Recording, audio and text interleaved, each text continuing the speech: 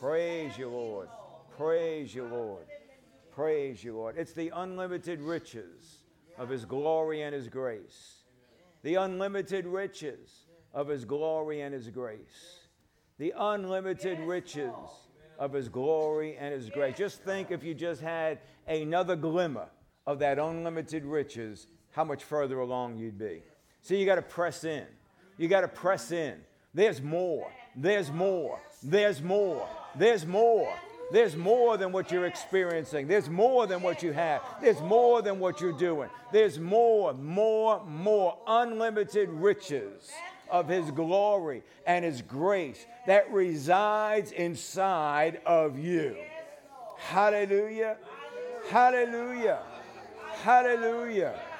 We bless you, Lord. We bless you, Lord. We thank you, Lord Jesus. We praise your name forevermore. Oh, hallelujah, hallelujah, hallelujah, hallelujah. See, if there's no end to his glory and his grace, then there's no end to what we could walk in. Not only in the age to come, but right here, right now in this age. Hallelujah, hallelujah, hallelujah. You know, just think about what Jesus said. There is not one person that has ever given up everything for the kingdom that shall not receive back 100-fold into their life. Hallelujah. Given up everything for the kingdom and receive back 100-fold. Now, what we've given up for the kingdom is probably within the realm of our understanding. But the more you understand, the more you can press in. And the more that you give up, the more you take hold. Yes. That tells me that there's only one thing in the way of my advancements in the kingdom. Me. Me. I must increase. Hallelujah. Hallelujah. Hallelujah. Thank you, Lord Jesus. Praise God. Praise God. No matter how good it is, it can be gooder. God is a good God. Hallelujah. Hallelujah. Go ahead and be seated. Praise the Lord. Well, we had some great meetings in Miami. We were there Friday, all day Friday was ICFM Dr. Dan's district meeting. They had 3 speakers in the morning, and I was honored to be the speaker in the evening. Powerful time in the Word of God. Had over 50 people came to his district meeting. Great turnout. Hallelujah. Thank you, Lord Jesus. I would say that the house was in an uproar. They were going absolutely wild over what they were hearing. Amen. Amen. See, because when you've heard it, and maybe you've heard it again, you can't help but get stirred up. You get excited over what you hear. Excited over what you hear. Glory to God. Praise God. And of course, when you go someplace to speak like that, the anointing is different than it would be here. You know, because it's a different group of people, different operations of the Spirit, different things that need to be done. And, leading different people.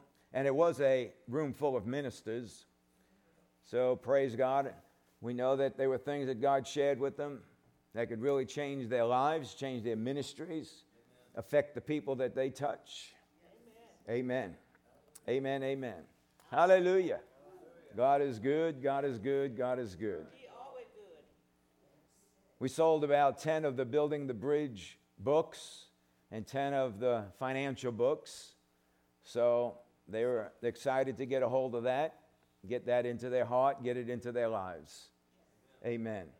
And I just feel like I just need to tell you this, but, you know, every time we sell a book, I don't get a penny out of it. It all goes into the church.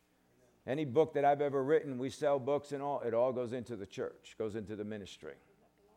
It's not mine. That's right. I have a salary, and no matter how much I do or how little I do, I still haven't found the little, but I keep looking.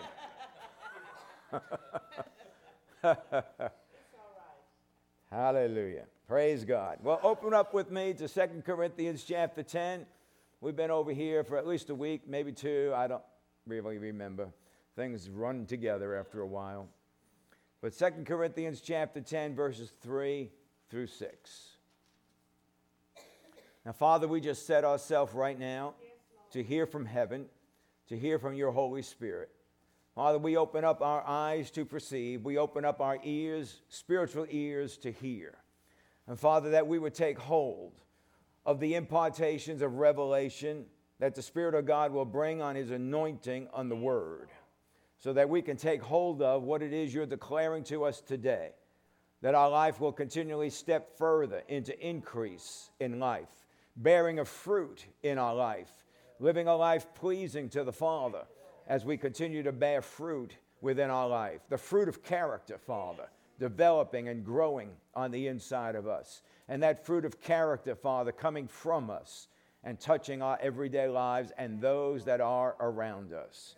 So, Father, we thank you for it and bless you and praise you for that in Jesus' name. Amen. Hallelujah. Hallelujah. Thank you, Lord Jesus. I'm glad that you all are here today. If you're on live stream, thanks for being with us today. Some of you, I don't know if you're traveling, going someplace for the holidays, but live stream's always available, and we're glad that you could connect with us.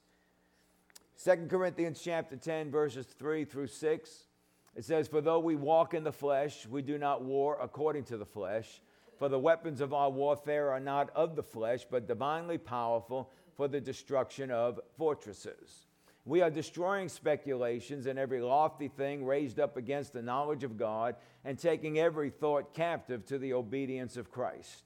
And we are ready to punish all disobedience whenever your obedience is complete." So the weapons of our warfare are not of the flesh, or they're not carnal. They are divinely powerful. You know, Ephesians chapter 6 tells us to be strong in the Lord and the power of his might. Then he tells us about the armor that we should put on. You know, you should put on the armor in every circumstance. When you get to the place to where you live with the armor on, now you've gotten a lifestyle. Thank you, Jesus. And you don't walk with it on just because you're a believer.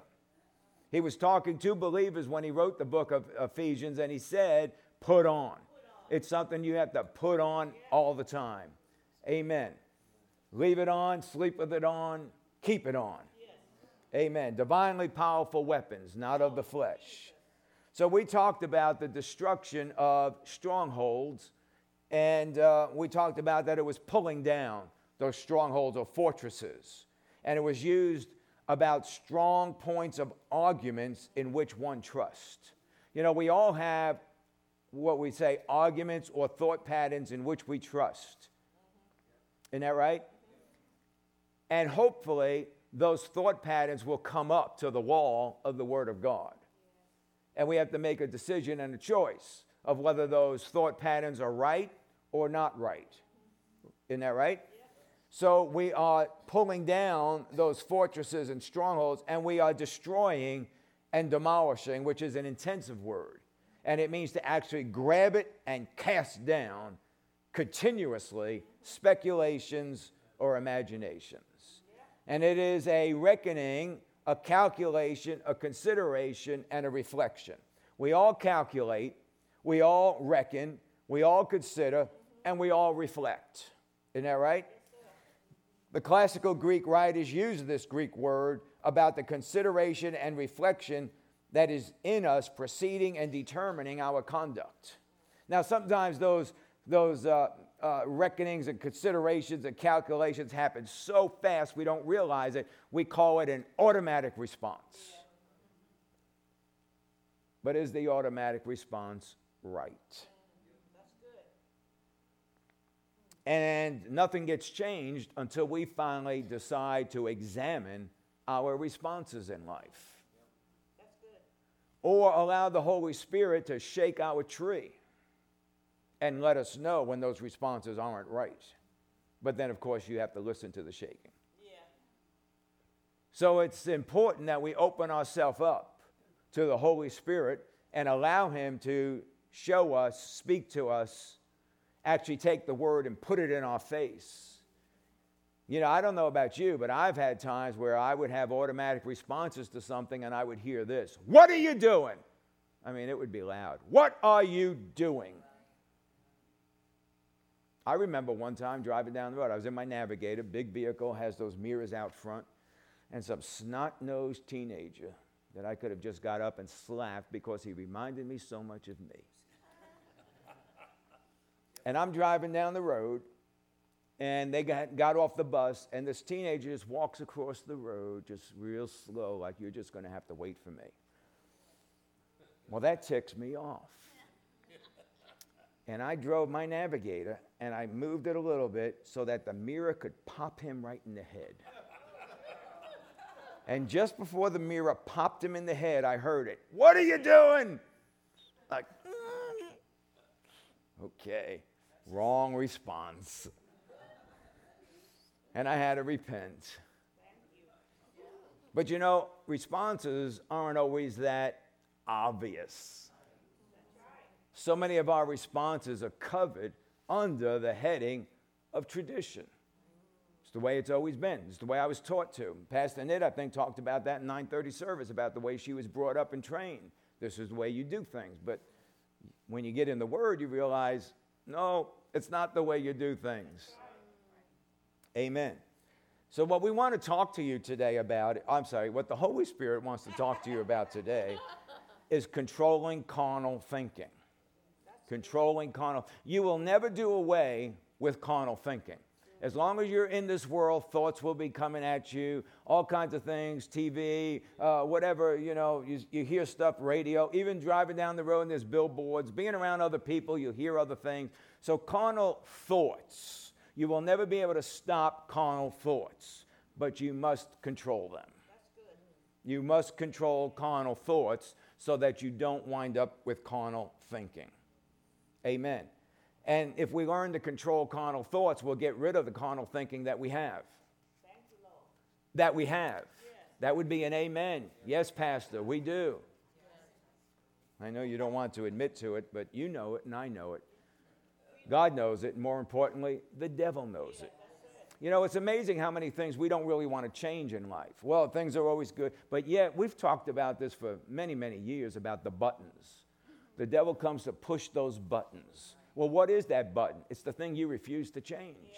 It's the thing you don't want to hear about. It's just the way it's always been, the way Daddy did it, the way I've done it all my life. That's what they taught me. This is life. This is life.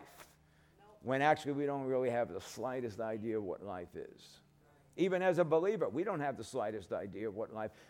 Right on the other side of where you're at is the power of God. Thank you, Lord. Right on the other side of you is your answer. And as long as we're stuck in us, we never get ahead in life, never advance in the things that we need to advance in. Why? Because we have considerations and reflections that precede and determine what our conduct is, what the words are that we speak. Are you with me? Yeah. So one of the weapons is to be girded in truth, which means you walk in the truth. Okay? Now, although it does include this, it does not mean walking in honesty or walking in integrity. Well, I'm just an honest person. That's not what he's talking about. He's talking about the truth of the Word of God. The Word is a light to your path and a lamp to your feet, that when I'm taking a step, I know what the Word of God says, and I'm walking in the Word. And I'm doing it not just in this circumstance, but I'm looking for it to become an everyday part of my life, that I walk in what the Word of God says. Whatever I face, whatever I deal with, whatever thought comes to me, I know what the Word of God says, and I know whether I should take that or not. Girded in the truth. So if we're to be girded in the truth, what should our considerations be? What should our calculations be? What should we reckon? What should we do regularly? Be thinking, considering, and reflecting on what? The Word of God. Well, how much can I do that? I don't know. How much do you breathe? Yeah. How much change do you want in your life? Or maybe you're happy with 10% of God in your life. No. Well, I have more than 10% of God in my life. Well, who told you that? That's your self-evaluation. You know, I don't know. Do you ever work someplace where they made an evaluation on your work? Your self-evaluation is always better than what they would have said. Always.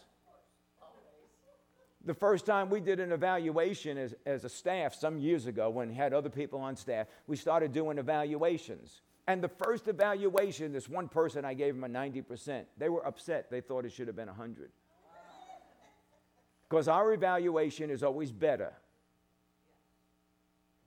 So we're not talking about self-evaluation here. This is about opening yourself up to the Holy Spirit and letting Him tell you where it's at. That your 90% evaluation may only be 10%. Not saying it is, just saying. If we're supposed to be walking in the outward working and practical righteousness, if we're supposed to be walking in peace based on the Word of God, the Word of God brings stability into our life. Then what should I be reckoning, calculating, and considering? If I'm supposed to have a shield of faith up all the time, a helmet of salvation, of renewed mind, having a sword of the Spirit, the Word of God in my heart and in my mouth, what should I be considering and reckoning at all times? The Word of God. Right. Amen. As long as it's now, we should be considering what the Word of God says. Divine weapons are the armor of God. They're not carnal methods. And they are mighty to demolish. And I know a lot of times we think, well, I don't know how mighty that can be. I mean, I can do things better. Yeah, right. I used to think that way when I got saved, and I found out, and I really hated to find this verse. But the Bible said, the Lord said, vengeance is mine, saith the Lord. I'm like, I don't want it to be yours. I want it to be mine. I like getting revenge.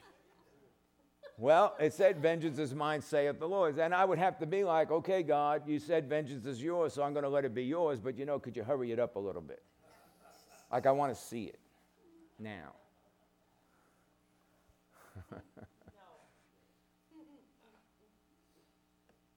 No, His methods are divinely powerful and able to demolish, destroy, and pull down. Philippians chapter 2. This is talking about Jesus, verses 6 through 8. Philippians chapter 2, verses 6 through 8.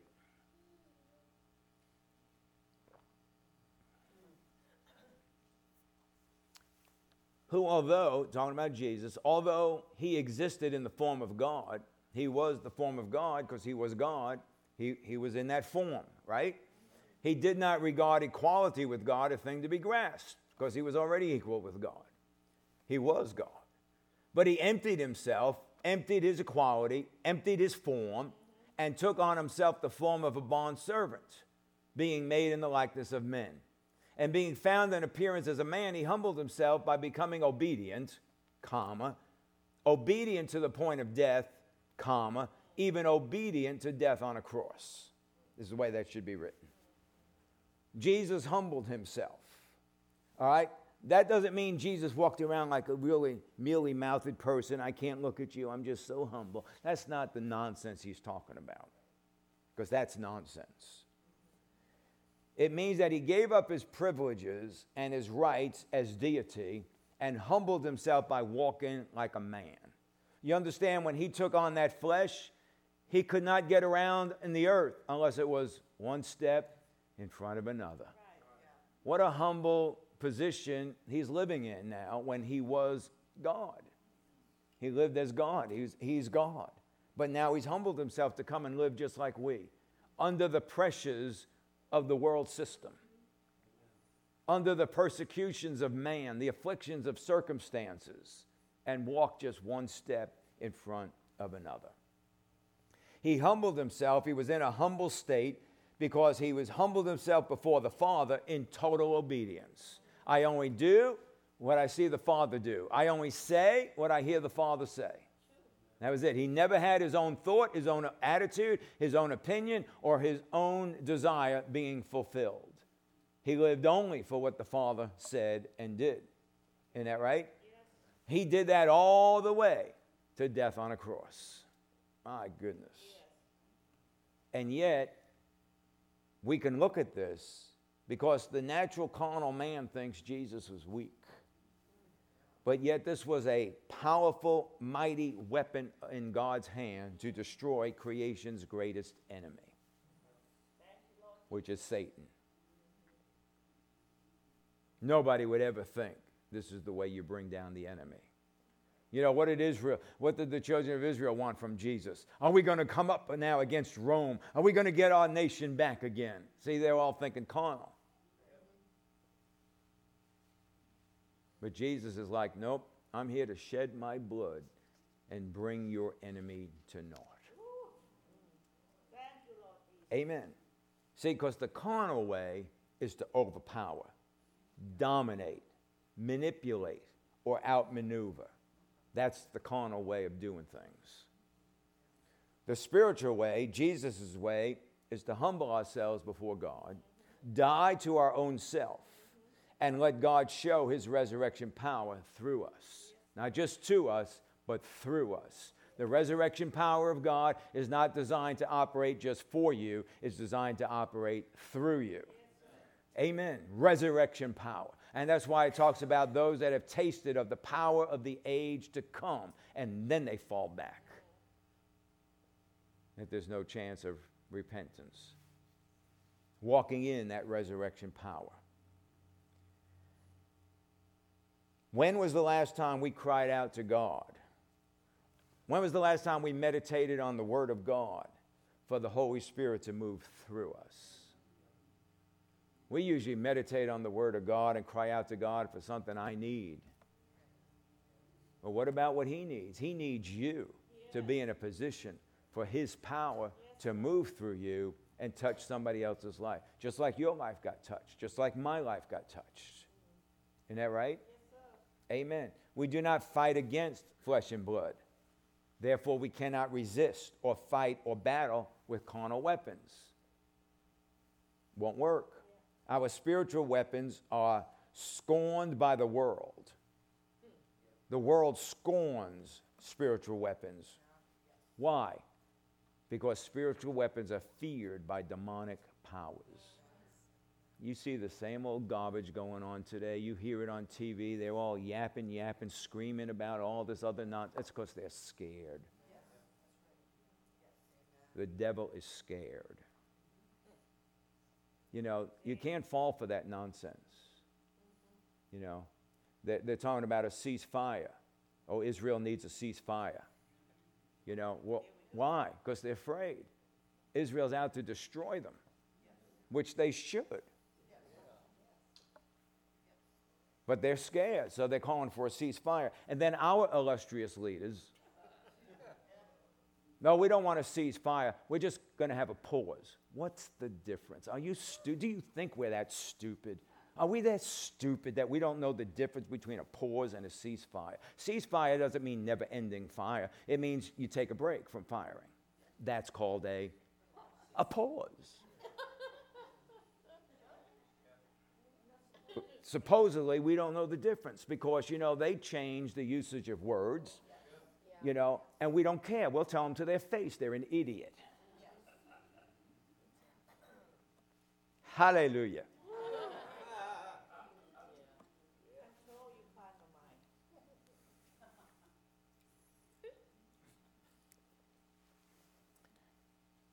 When we fight with true spiritual weapons, there is no principality or power that can stand against you. There's none. They might resist. They try to obstruct, but they can't stop you if you'll just continue to move on with those spiritual weapons. Amen? So back in 2 Corinthians 10, verse 4, again, he talked about destroying, pulling down, destroying fortresses. Okay? Again, it's any strong point or argument in which one trusts. So these can be points of doctrine that are contrary or contradicts the truth of the Word of God. You know, you could pull anything out of the Word of God and say, well, this is what the Word says. But does it line up with the nature of God and the fullness of the Word of God? For instance, I've had somebody tell me that Job was attacked because God brought all this upon him. Because it tells you in the last chapter, his family got together with Job to console him about the evil that God brought upon Job. So therefore, that means that God is the one that brought evil upon him, and therefore my doctrine is that God will bring evil on you as well as bring good on you, whatever he wants to do, and you have no say-so in it.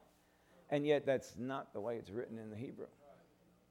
When you start, you got to look at Hebrew words, you got to look at tenses, moods, and everything else. And the way that it's written in the Hebrew, this particular mood, called the causative mood, but this particular causative mood means that God brought the evil upon Job, or God allowed the evil to come upon Job because Job had something to do with opening the door to that evil. Yep. And we all know the book of Job, and we know it was all about fear. Fear opened the door. Why do you think Satan came to God and said, does Job fear God for another? Satan's not an idiot. People he uses are idiots, but Satan's not an idiot. Satan knows exactly what he's doing. He knows what words to say. Because if he came to God and say, does Job fear God for nothing? And God said, no, he doesn't. Yeah. That'd have been sin, and that'd have been the end of heaven. But God never brought up Job's weakness. He says, my servant Job, upright, blameless, fears God, turns away from evil. God will only speak faith over you. When you hear thoughts that are putting you down and stuff, that is not God. That's the enemy talking to you. God will speak faith over you. Amen. Because he knows the thief is coming to steal, kill, and destroy. So we can have point of doctrines that contradict the truth of God's word. We might have misunderstandings or something wrongly interpreted that bears no fruit or results in our life, but bless God, this is what I believe. I've never seen any results. I've never seen any increase. I've never seen any change. I've never seen any steps forward, but bless God, this is what I believe. Okay. There's always that chance, that you could be wrong. There's always that chance. Just saying. But it's something that when we are faced with truth, then we hold to what we think and denounce any opposition to our ideas. Well, this is what I believe, and that's your interpretation of the word, and that's, I reject that. Well, it's not an interpretation of the word when you actually read what the word says in the original languages and the tenses and all this other stuff. Now, I understand commentaries are pretty much opinionated. And people that write commentaries, they're going to write a commentary based on what doctrine and faith that they come from. Because it's opinions. Yeah. But when you start getting into original languages and you start understanding Greek and Hebrew and understanding tenses and moods and all of these things, and you see how things are actually written, then there's no denying what the Word of God says. Jesus didn't speak English.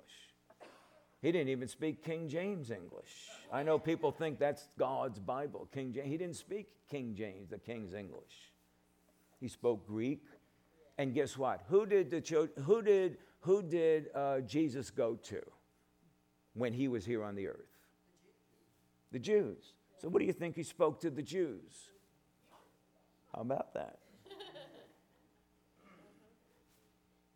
Now, a lot of the Jews then, of course, spoke Greek because Greek was the world language at that time. But you understand what I'm saying? You have to know what the Word of God says. And I've gone into languages, and I've gone into moods and tenses and all this other stuff and shown what the Word of God says, but then it's like, nope, this is what I believe. Okay.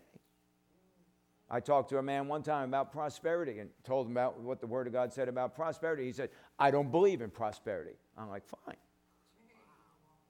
And then he went out of business. I mean, if you don't want to believe it, that's fine. It's your life. No sweat off my nose. Not that I don't care. I don't want you to think I don't care. I do care. But even Jesus didn't waste his time with people that wouldn't believe. You done sown the seed, and now it's up to them and the Holy Ghost. Amen. Hallelujah. It's taught, has been taught in some churches that there's no need to repent. Wow. Yeah, you don't need to repent because Jesus bore all your sin, so you don't need to repent. Jesus has already paid the price for it. Or you're a spirit being, and I've heard this one too. You're a spirit being, and your spirit never sins, and since you are a spirit being, you never sin. And if you never sin, then you don't ever have to repent. Well, it's not me that sins, it's flesh in me. Who owns that flesh? Who's the owner of that flesh? You know, that's like saying, you know, I have a dog, and the dog goes out and bites somebody, and the people want to sue me, and I go, I didn't bite you. What are you suing me for? Well, who owns the dog? Well, who owns the flesh that you lock in? You became a new creature so that you can now take control of your flesh. You can renew your mind, change the way you think, and take control in your life. And don't go around biting people.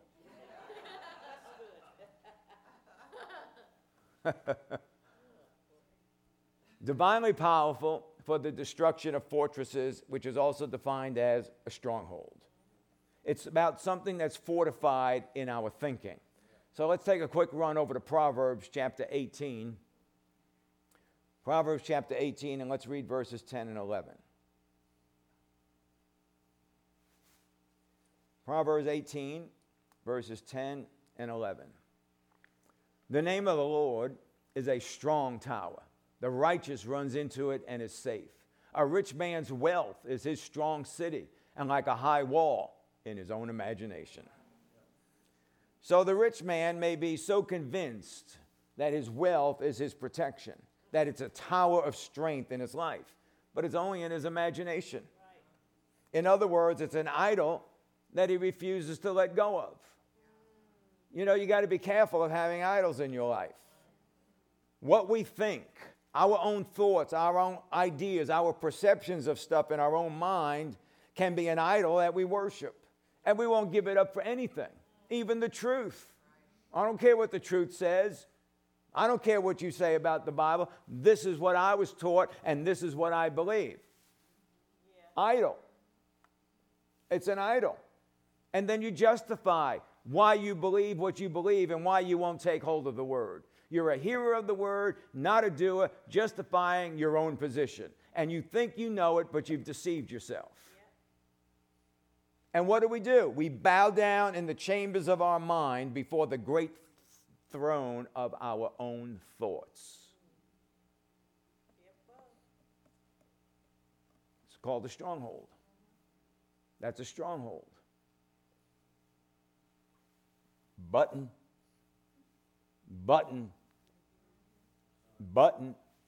Devil got a button to push in your life. Traditions makes the word of God of no effect. Now I'm not talking about Thanksgiving traditions, Christmas traditions. I'm not talking about that. I'm talking about the traditions in your own mind that you've set up and refuse to change and let go of. And that's sad, because that changes the doorway into a better life. Right. That's right. But why do people not want to change? A lot of times they're afraid. Well, this has always worked for me. But now you're faced with truth.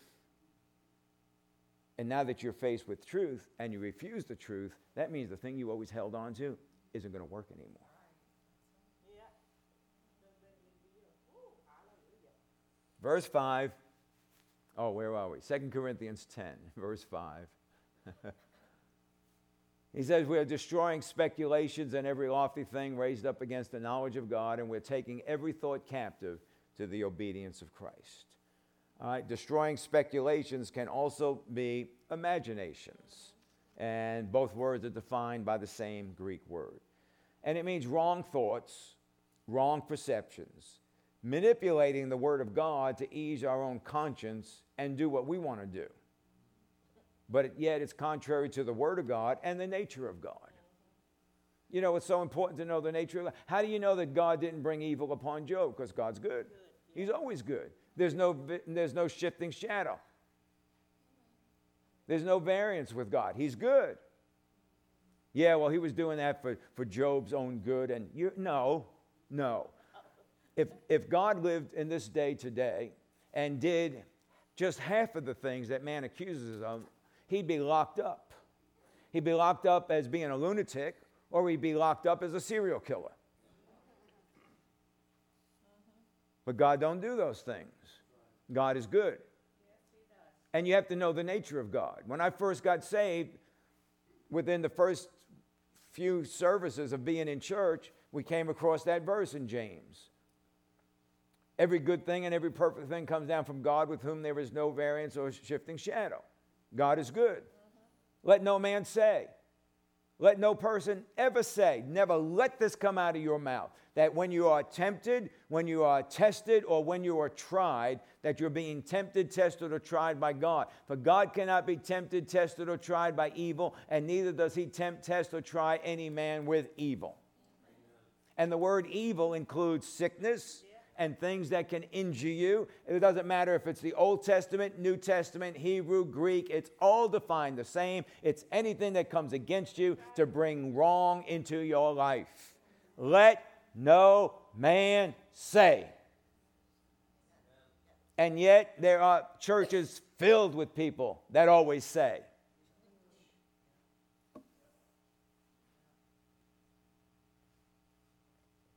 Are you with me? And what is that? Wrong thoughts, wrong perceptions. It goes against the nature of God. You know, one of the biggest things that I hear in the body of Christ is it's okay to drink. Well, I could drink. It's okay to drink. Yeah, as long as I don't get drunk. So where's your line of being drunk? Is it that you have to fall on the floor and pass out? Is it that you stumble a little when you walk? Is it that I feel a little tipsy? Where is it? Where is your point? Well, they drank wine in the Bible. Not the wine they have today. The wine they have today is what the Bible calls strong drink. And alcohol today is, boom, over the top. The wine they drank back in those days was so diluted. It wasn't like wine today. When Bathsheba talked to Solomon in Proverbs 31 and said that strong drink is not for a king, she's talking about wine, Chardonnay, wine that you have today. This is the strong drink from back then. Now some of you have to deal with that. I decided a long time ago, I'm a king under the king, and alcohol is not for me. Why? Because I came out of a life of alcohol and drugs. I know what that stuff will do to you. And I even made a decision after getting saved. I'm just going to go to this Christmas party, and I'm going to have a few drinks with the guys, and then I'm going to be able to talk to them about Jesus. Right? There's a way that seems right to a man. That wasn't right. Well, I had a few drinks with everybody, and boom, all of a sudden the door shut down, and there was no way I could access into the things of the Spirit. I knew I was a body, I knew I was a soul, but no access into the things of the Spirit. And I said at that point, if I lose the influence of the Holy Spirit over a couple of drinks, I will never drink again. Now, some people say, well, I drink, but I just don't lose the influence of the Holy Spirit. Well, then I would question what influence you had to begin with. Just telling you. I would question that. I know people say things like, well, I can be saved and be a homosexual.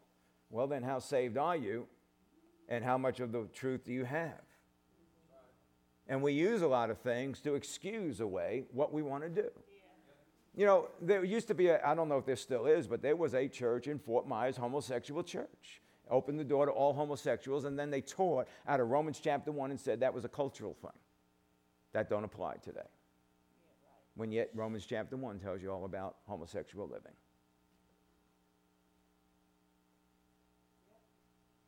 Don't shout me down. Are you with me? The reliance on carnal methods and the habit of carnal thinking is a true stronghold. Just the fact that we go in that direction is a stronghold. This carnal method, carnal thinking, stubbornly sets down deep roots in our heart and in our mind, and it colors all of our actions and our thinking. And it's hard to let go of the thinking because of the values of the world. But God's power can really break down these strongholds and imaginations if you open up to it. Don't be like he talked to those people when he told them the parable of the sower. And he told his disciples, these people see, but they don't perceive. They have ears, but they cannot hear. And their heart is dull. Because the hearing and the seeing is of the Spirit, not of the natural realm. It's not these eyes here. These eyes can go blind and you can see all kinds of things of the Spirit. That's right. These ears can go deaf and you can hear all kinds of things from the Spirit.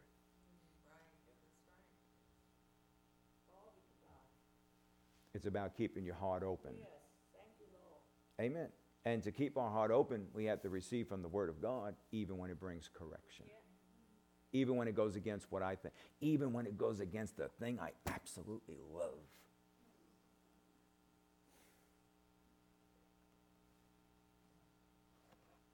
We all have imaginations. Yes, we do. They ain't all good. But we all have them, don't we? Yes. So then Paul tells them to pull these imaginations down by the Word of God in your mouth. Go to Psalm 45, verse 1, rather than me just reading it to you. Psalm 45, verse 1.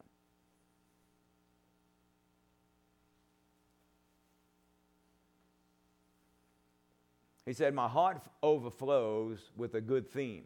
I address my verses to the king. My tongue is the pen of a ready writer. My tongue is the pen of a ready writer. Well, a lot of people say things like, well, I just don't speak the word out. I just kind of speak it on the inside. You know why? Because your heart's not overflowing. That's good. Yeah. See, when your heart overflows, you address your verses to the king. Yeah. And your tongue is the pen of a ready writer. God uses our tongue to write things in our heart. You know, he said in the book of Ezekiel, I will take out of you the stony heart and put a heart of flesh in you, which is a soft, pliable heart. Well, how is he going to write on that heart? Your mouth. You taking the word of God and you start speaking that word to yourself, and it gets written into your heart. And then those things that are in our heart, now as a king, because I am a king. And the Bible says where there is a king, there is authority. So as a king, under the King of Kings, as a king now, I can write decrees against my enemy with my tongue. It's the pen of a ready writer. I sign that decree. Satan, you have no place in my life because Jesus bore my sicknesses and diseases, and I sign that with my pen. Satan, you have no right over my finances. I am a tither, and you as the devourer are rebuked on my behalf, and I write that decree with my tongue. But you don't do any of that if your heart's not overflowing. The Bible says confession is made unto salvation, not thinking. Amen. Pulling down imaginations with the pen of your tongue. Glory to God. See, when you start writing different things in your heart, you'll start thinking different things. So again, back in 2 Corinthians chapter 10, whatever the last verse we were in, 5. Destroying speculations and every lofty thing raised up against the knowledge of God. Every lofty thing, every lofty thought, every lofty emotion, every lofty imagination, every lofty symptom, every lofty feeling of hopelessness, every lofty feeling of discouragement or disappointment, every lofty feeling of anger or evil passion, any lofty feeling of evil desires or immorality, every lofty feeling of greed, and so on and so on and so on. The things of the world, deeds of the flesh, raised up all carnal thinking, taking every thought captive. All of these lofty things want to debate with you and say that their way is better than God's way. You'll never get anywhere as by being a giver. You got to start getting. You got to start hoarding. You got to start keeping. Don't let it go. Hold on to it tight. Why? Because it's a stronghold of protection in your own imagination. I can't let go of this money. I need this money. You know, I don't know how much I'm going to have to live on. Imagination. You have no idea what you could live on until you start giving it. That's right. That's right. But that's got to be a revelation to you. You got to. Are you with me? All of these things, thank you, Jesus, all this carnal thinking wants to debate with us and say their way is better. It's like the monkey with his hand in the cage. You know that story? Yeah. Over in Australia, this is the way they would catch monkeys. They would get a cage, and they'd put a banana in the cage. And the monkey would put his hand into the cage and grab that banana. Now, the banana holding in the monkey's hand can't get it out of the cage, can't get it out from the bars of the cage. So the natives would come out, and they have clubs and stuff, and the monkey would start screaming and screaming and screaming. But then natives would come and beat that monkey to death to have something to eat. The monkey would not let go of that banana, even though it was going to cost him his life. And that's the way we as people are. I don't let go of the way I think. I'm not going to let go of my ideas. I'm not going to let go of the emotions that I have. I'm not going to let go of the way it's always been in my traditions. I know better. I know what's right. Do you? Monkey? Get your hand out of the cage, monkey. We did a teaching on that some years ago. Get your hand out of the cage, monkey. Let go of the banana. Get your hand out. Save your life. Amen.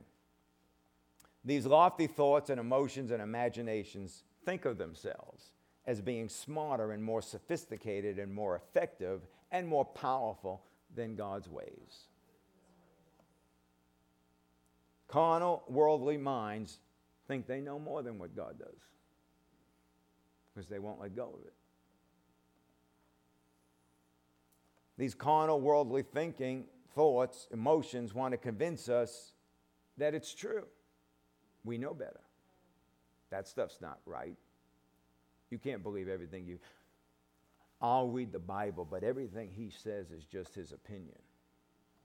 Okay. It's up to you. Oh, wait a minute. Sweat's not dropping off my nose. Are you with me? Now, who is Paul writing to here?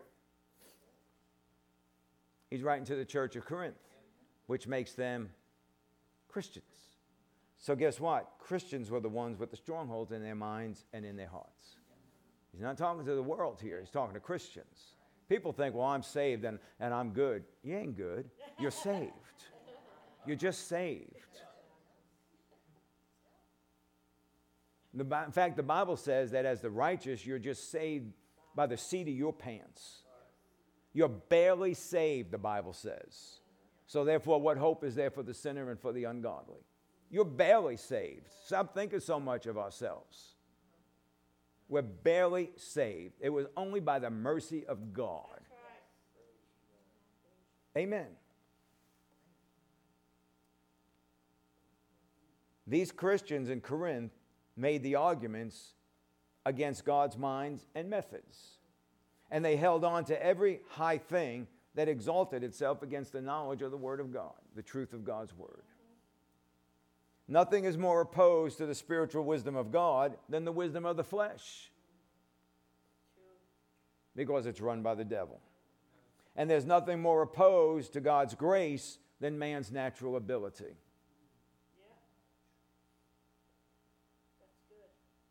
Just because you can do something in your natural ability doesn't mean it's God's grace. You know where God's grace kicks in, right? Just beyond yourself. Any of these things, strongholds, imaginations, lofty thoughts, emotions, any of these things that we refuse to deal with are the very things that will bring pressure on you in the days ahead. It's going to make things difficult in your life in the days ahead.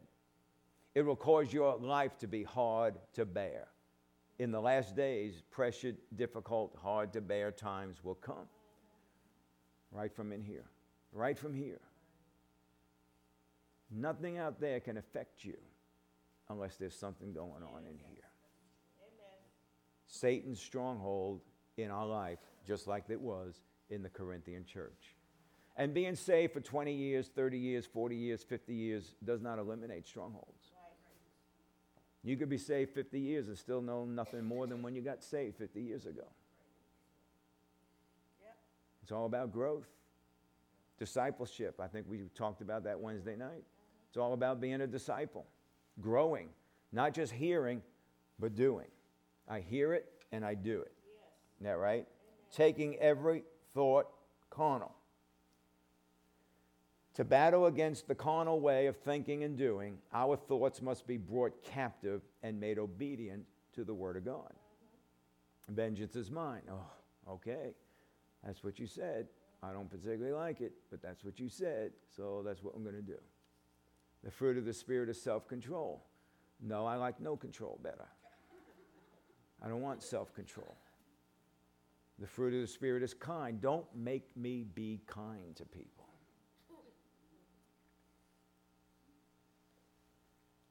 I'm just telling you from personal experience. But when those carnal thoughts come to you, and they come to all of us, they come to all of us. Nobody is exempt from this. Nobody's so holy that you don't get carnal thoughts. But when we start to think in this carnal way, the moment you recognize it, you got to stop it. Yes. And then you take dominion over it. And you make, with the pen of a ready writer, make decrees over them in the name of Jesus by the word of God.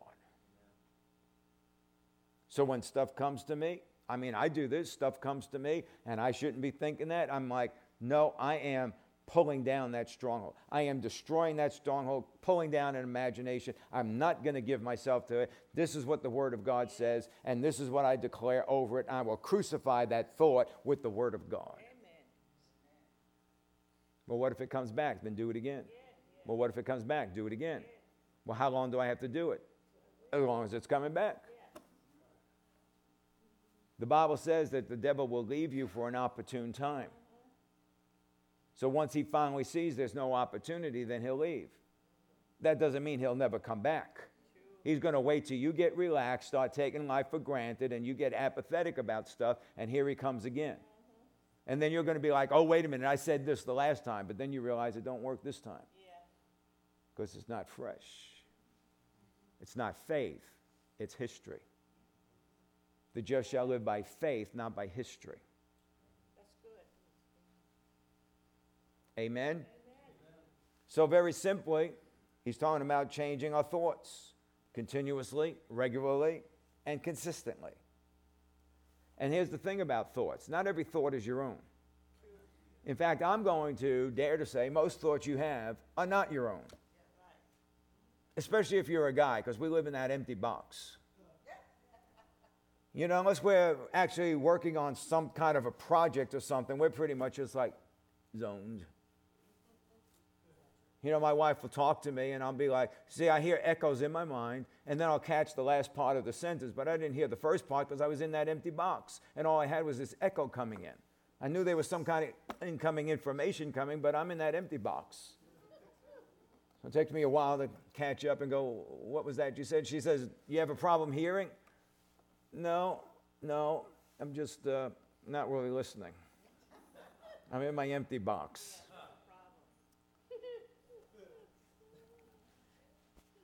Hallelujah. But even though a lot of thoughts are not our own, we are not helpless victims or recipients of our thoughts. We're not helpless in this. They come at us, they attack us, but we can choose to stop our thoughts. We can choose to stop that emotion. We can choose to take control over it all and bring every thought into captivity to the obedience of Christ. You know, why do we have a wrong emotion? Because you have a wrong thought. You get that thought under control, the emotion gets under control. Amen. I mean, I used to live for vengeance against people. I loved it. I thought that was exciting. I just loved to see a plan come together. Well, once I found out that vengeance belonged to God, I had to start telling myself, vengeance is not mine. All of a sudden, the emotion that wanted to do what I used to do wasn't there anymore. So the emotion disappeared, but I still had to deal with that thought, because that thought would come, and you got to say, no, that's not what we do. Isn't that right? Amen. So thoughts come to us. They could be thoughts about lust, anger, fear, greed, bitter thoughts, evil thoughts. They're a part of every thought that may be and must be brought into captivity to the obedience of the Word of God. It's in direct opposition to the free thinking doctrine. I'm just a free thinker. No. The principles of the Word of God goes directly opposite that. You're not a free thinker. Why? Because you're not your own. You're a slave, either of righteousness or a slave of sin. There is no in between, and you don't have your own way. What we choose to think is who we choose to serve. You know, I have people say to me a lot of times, well, I don't know how to serve God. Start in your thinking. Get your thoughts in order. Yes. You serve God with your thoughts. Renewing our mind, which is our reasonable service and spiritual service of worship. Get your thoughts in order. Yes. It's a great way to serve God, because your thoughts will affect your actions, and then you'll start living the right way. Amen. Verse 6. And he says, and we are ready to punish all disobedience whenever your obedience is complete. He said, we are ready. That meant Paul. Paul was ready to confront and to pull down strongholds if the Corinthians would not do it. In other words, Paul, he was the apostle of that church, and he was ready to bring discipline among the troops. You know, sometimes the troops need some discipline. Yes. And when Jesus spoke to the pastors of the 7 churches in the book of Revelation, he expected that pastor would then bring that message that Jesus gave him of correction and discipline to those that needed it. He says, when your obedience is complete. So Paul sees no point in coming to the Corinthian church to confront disobedience until many have obeyed Jesus, having made up their minds to live right according to what he said. If you're not going to do this, then I'm not going to be bothered with you. You know, the Holy Spirit shares with me things that need to be taught, things that need to be confronted, things that need to bring forth training and discipline in the church. Now, as a point of comfort to you, he never mentions anybody's name. Thank you, Lord. Thank you, Jesus. He doesn't even mention anybody's situations. He just says, this is the direction you need to go, and this is what you need to start teaching. Yeah. And I learned this a long time ago. Years ago, I learned this. If people do not listen to the anointing of the Holy Spirit in the pulpit and take heed to what they hear, they'll never receive from somebody they consider to be a man sitting in front of them. Never. They never have. If they're not receiving from the anointing in the pulpit and deciding to change their life, they'll never receive from some person sitting in front of them. I don't care if I tell them that I had 3 witnesses, I had 3 angels, I had the Holy Spirit, and the 12 apostles come and tell me what to say. They still won't listen, because they don't receive from the pulpit. Are you with me? Yeah. Every time there was a confronting of sin or a confronting of disobedience, a confronting of lifestyle issues, it was totally rejected, justified, reasoned against, and given no heed to. So you might sit there and you might think, well, pastor never comes to me, so everything might be good. Well, that's not true. My job is up here. Right.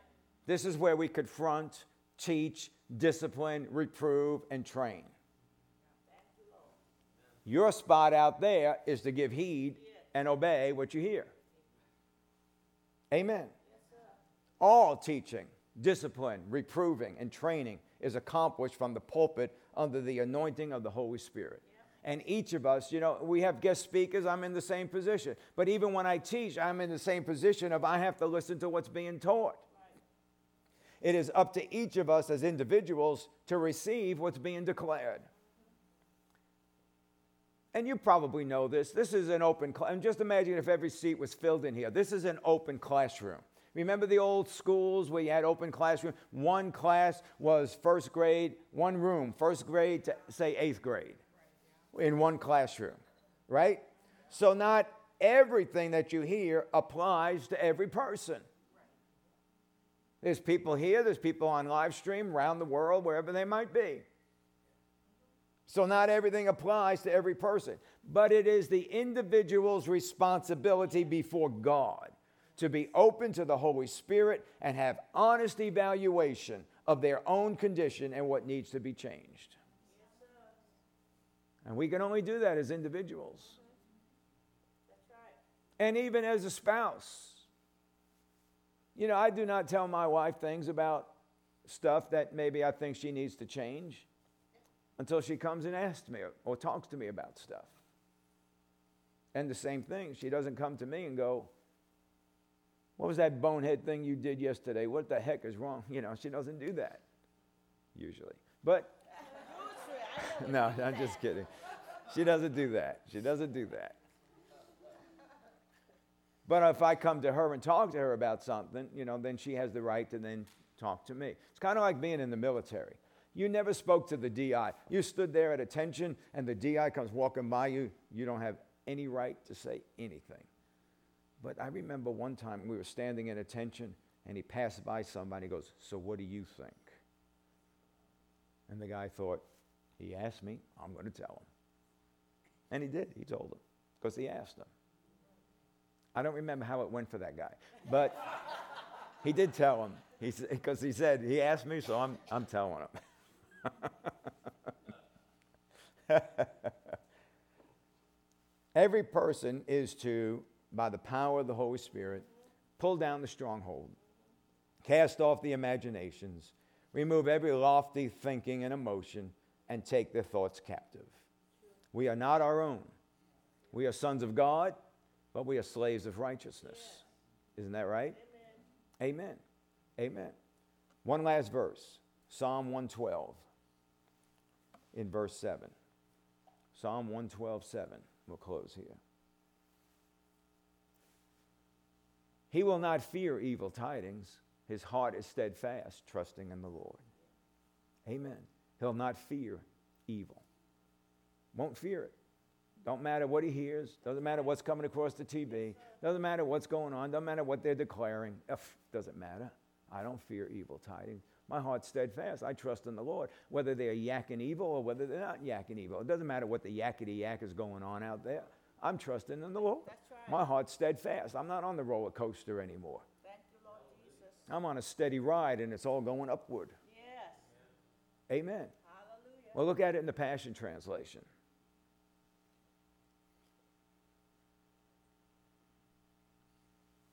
It says, they will not live in fear or dread of what may come, for their hearts are firm, even secure in their faith.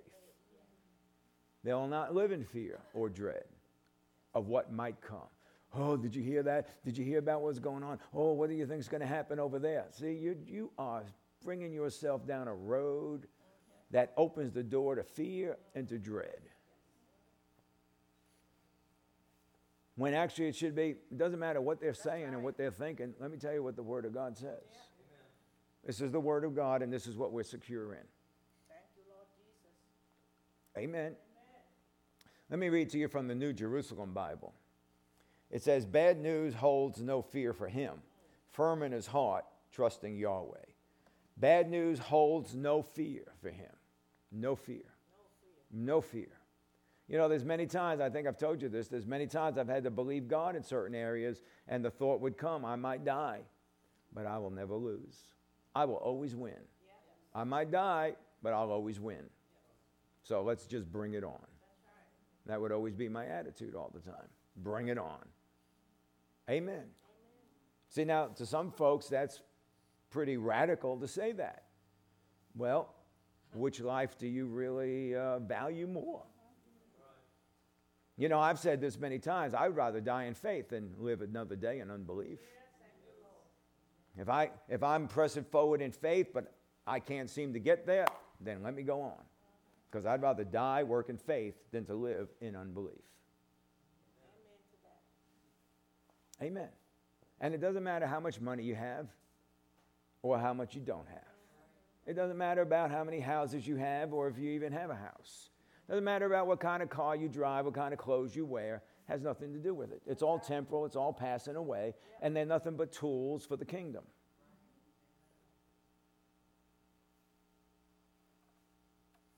You know, it was a privilege to be able to go over to Miami. And, you know, some people came and they bought product, but then there were those that the Lord said, sow this into their ministry. You know, and Pastor Ned would sow things into people's ministries. Amen. Bad news holds no fear for him. He's firm in his heart, that's spirit and soul, firm in his heart, trusting Yahweh. The more we work with and deal with the things that the Holy Spirit has been speaking to us about in these Sunday services, the more Psalm 112:7 will become a reality in your life. That you will not fear. That you'll become more stable. You'll become more steady. Glory to God. You'll be firm in your heart without any doubt, without any worry, without any... Now, when I say not any worry, I'm not talking about, oh, yeah, God will take care of it. I'm not worried about it. No, that's a lackadaisical, apathetic, going no place attitude.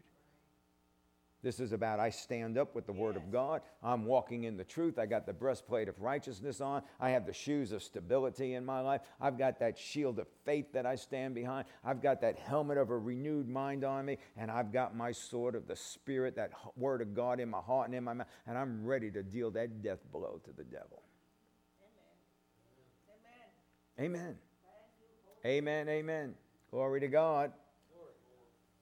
Pressure times are ahead in the world, but how will we live? What will be the condition of our soul as we face the future, as we face the stresses in the world? I mean, every time we mention about pressure times are coming, I can see it within you. Pressure times are coming, difficult times. See, but why? Why? Why are you living in the fear or dread? It's because the Word of God is not a reality in your life. The Word of God has to become the reality of life. Heaven and earth will pass away, but the Word will never pass away. It is the only reality in all of creation, the Word of God. Amen. We can live fear-free.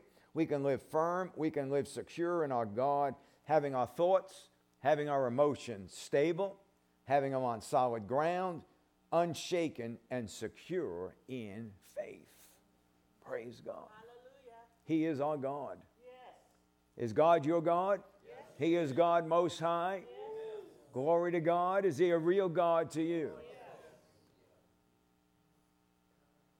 The only way you can know is through His Word. What He says, what He thinks. So we can think the same, we can say the same, and our tongue will write those things on our heart, and our tongue will sign the decree against our enemy.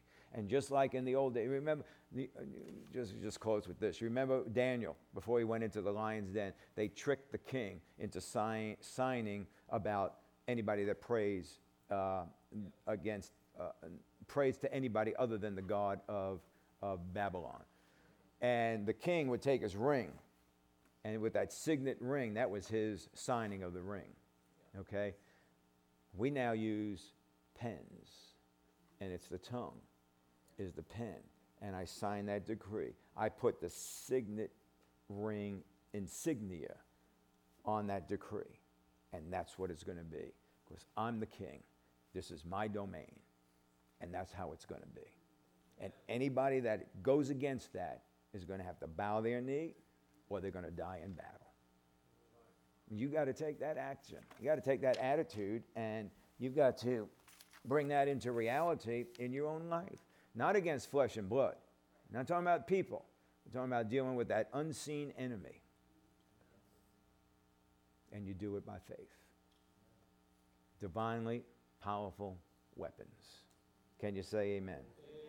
Amen, amen. Hallelujah. Hallelujah. Hallelujah. Glory to God. Glory to God. We bless you, Lord Jesus. We give you all the praise, all the honor, all the adoration. For you alone are worthy, Lord Jesus. Father, I thank you that your word has gone forth, whether in this room, on live stream, on podcast, wherever it may be listened to. And I thank you, Lord, that your word goes forth with power.